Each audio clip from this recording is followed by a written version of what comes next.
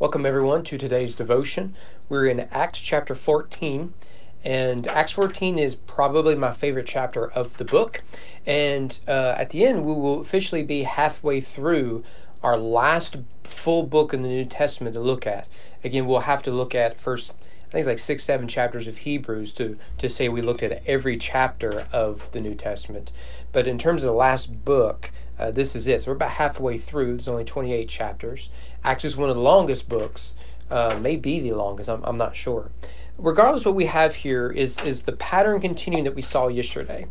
You remember that Paul enters cities, he goes to synagogues, preaches Christ, some believe, but then an influx of critics comes and pushes Paul out. And here we see it in a much more violent way. Paul was able to escape in previous cases. Now he is abused. And it begins here in verse 1. Now at Iconium they entered together into the Jewish synagogue and spoke in such a way that a great number of both Jews and Greeks believed, and the unbelieving Jews stirred up the Gentiles and poisoned their minds against the brothers. And so there we see that he enters the synagogue, and both Jews and Greeks in the synagogue believe. This is reminiscent, again, of what we saw in chapter 13. However, unbelieving Jews stir them up, and I love this language, poisoned their minds against the brothers. And so they convinced everyone that was listening to Paul that he was in fact a villain. He was poisoning their minds. He was robbing them of their faith, and therefore had to be stopped. Verse 5, just to skip. When an attempt was made by both Gentiles and Jews with the rulers to mistreat them and to stone them, they learned of it and fled to Lystra and Derbe, cities of Lycaonia, and to the surrounding country, and there they continued to preach the gospel. So they escape in Iconium, only as we'll find the same situation in Lystra and Derbe that is actually much more violent. So far, Paul, he preaches and people respond, and then critics come, his enemies come, and threaten him with abuse and violence. And so he's been able to escape that. So he speaks with boldness and care, knowing that this is going to happen, yet he speaks nonetheless. But then we see in verse 8, Now at Lystra there was a man sitting who could not use his feet. He was crippled from birth and had never walked. He listened to Paul speaking, and Paul, looking intently at him, and seeing that he had faith to be made well, said in a loud voice, Stand upright on your feet. And he sprang up and began walking. And when the crowd saw what Paul had done, they lifted up their voices, saying in the local language, The gods have come down to us in the likeness of men.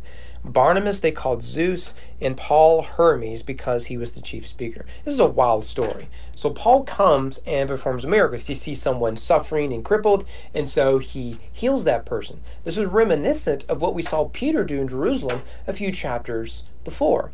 But now Paul is doing it in a predominantly Gentile area, and in demonstrating the grace of God, hoping this would launch a presentation of the gospel. But actually the opposite seems to happen. People see the miracle, they can't deny it, and so they respond by assuming what you have here is Zeus and Hermes. Now, we know from historical research that there is precedent for this. This makes sense that Lystra would do this and not Antioch or Jerusalem. The reason is because there was a myth at the city of Lystra that Zeus and Hermes had come and visited the city, and no one would take them in. They presented themselves as impoverished and homeless, except I believe it was a farmer or someone took them in, and so they rained judgment down upon the rest of the city. And so the city kind of lived in this constant fear that Zeus and Hermes were going to come back, and when they did, they were going to go out of their way to honor them. So here you have two people. One is a speaker, one is a healer, and they healed this guy who everyone knows has been crippled since birth. And so they assume, based off of the narratives and the myths they grew up with, that this must be the fulfillment of those prophecies. And so they have to go out of their way to honor them. Well, as you can imagine, they think, no, don't do this. We're not who you think they are. who you think we are. And they're doing this in a language foreign to Paul and Barnabas. Everyone speaks Greek. That was the universal language. But also, there was a local languages and dialects. You also notice this is an inversion of what we saw at Pentecost.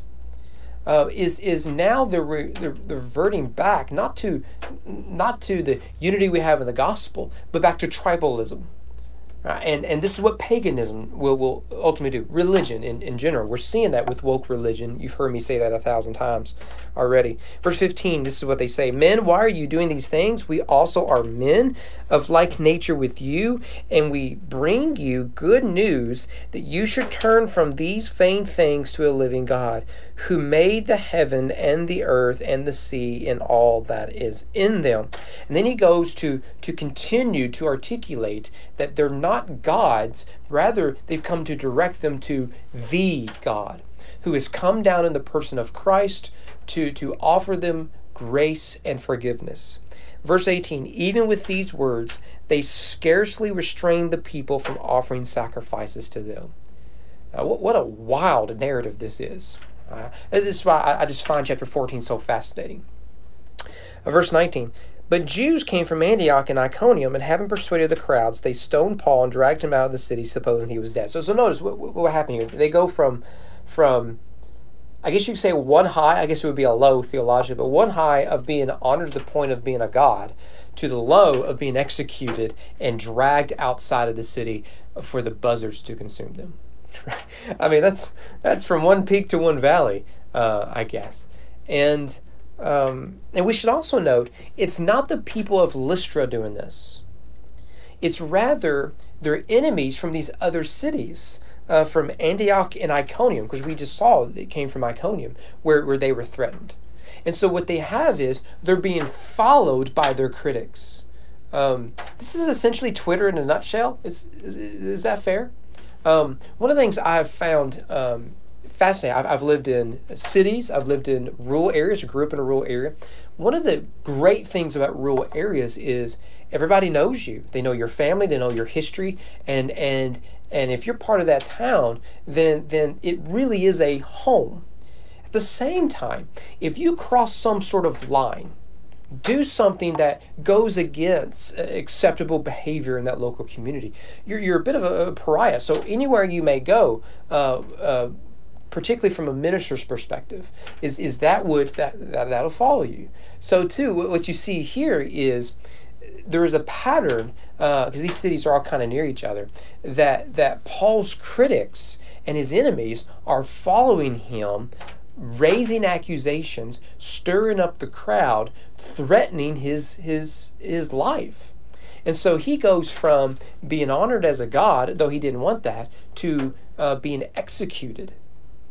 I mean, it's just incredible that this is what you see in verse 19, what we call malice, an uncontrolled rage that is beyond reason, where they are driven by hate to where they will not stop until you are destroyed. That is Twitter in a nutshell right now. This is cancel culture in a nutshell right now. It isn't enough that you be corrected. You must be destroyed and your family with you. Right? This is what you're having here. And Paul is falling victim to this sort of malice. Malice comes from hate. And we live in a culture of hate. So it goes on. They drag him out of the city, supposing he was dead. And when the disciples gathered about him, he rose up, entered back into the city. Now that is manhood, right? I mean, none of us would do this. None of us. At other places, he simply wiped the dust off of his feet. Here, he picks himself up, goes back into the city, and on the next day, he went with Barnabas to Derbe. And we discover what he does is he appoints elders and all that sort of stuff. It's incredible, the boldness and everything. Don't think that Paul just wakes up and says, well, that was odd, and just walks in. No, he's dragging himself in. He is wounded and needs to be cared for, but he can't stay there. He's unwelcomed. So here he is all alone, having to find Barnabas in Derbe as a wounded, nearly dead man. Now, some scholars, I don't think it's as popular now as it was previous generations, because I don't think the math works.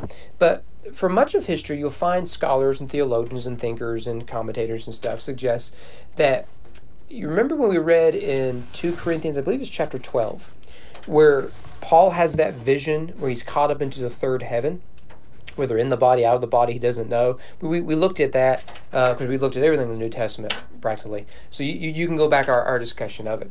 But Paul says he was caught up into the third heaven. Well, some believe that happened right here at Lystra, that it was a sort of almost like a near-death experience, an out-of-body experience, and although that's an attractive option, it's unlikely. The math doesn't work out. So if you take the details we get from 2 Corinthians and you get the details we get here, the dates simply don't work out. Because Paul tells us in 2 Corinthians, look, it was, I think, 12 years ago, whatever it was, and it just doesn't work out. It would be fascinating if that was the case, but unlikely. Verse 23, when they had appointed elders for them in every church, with prayer and fasting, they committed to them to the Lord in whom they had believed. It's fascinating. So Paul goes in and he appoints elders. Right? He's going to plant the church, and he says, you've got the foundation of the gospel, you've got the scriptures, and here are some men here who can serve you as elders. And there he plants the church before moving forward. And what's fascinating is, who are the people praying and fasting for Paul? They were new believers, saved under his preaching in his ministry. Beautiful, isn't it? It really is. Well, they leave there and they return to Antioch. I just want to read the last 2 verses there. When they arrived and gathered the church together, they declared all that God had done with them, and how he had opened a door of faith to the Gentiles, and remained no little time with the disciples. So what you have here is Paul's first missionary journeys come to the conclusion. I believe that's the way we see this. And he returns to the church that sent him out. So Antioch is the missionary church in Acts. And others are doing it, of course, but in Acts narrative, Antioch is a key location. They're the ones that send Paul and Barnabas out. And so they've supported him, and now he comes back to give a report. So I have no doubt he has a slideshow, right? And he's taken up the Sunday evening service to talk about this. And what he says is fascinating. He doesn't come in and say, guys, look, I'm done with this. Everywhere I go, they try to kill me.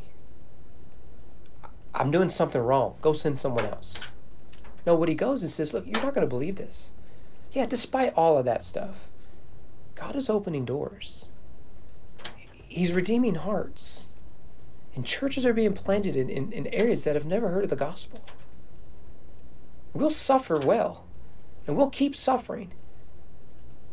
If God keeps doing stuff like this, it's worth it. What an amazing perspective. Would you give a report like that? I'm not sure many of us would. Hope to see you guys here tomorrow. Let me just say thank you for those that have allowed us to be here at the office today. It is still super cold. I went out running in 16-degree weather yesterday. It is super cold outside. It's even colder now. And thankful for a few members in particular that helped clear off our parking lot so that we could be here today. So shout out to them. Hope to see you guys hopefully here tomorrow, but I don't know what the weather's going to do. Had 2 migraines over the weekend, so it's just going to be a bad week. So hopefully we'll see you guys online tomorrow. Have a good one.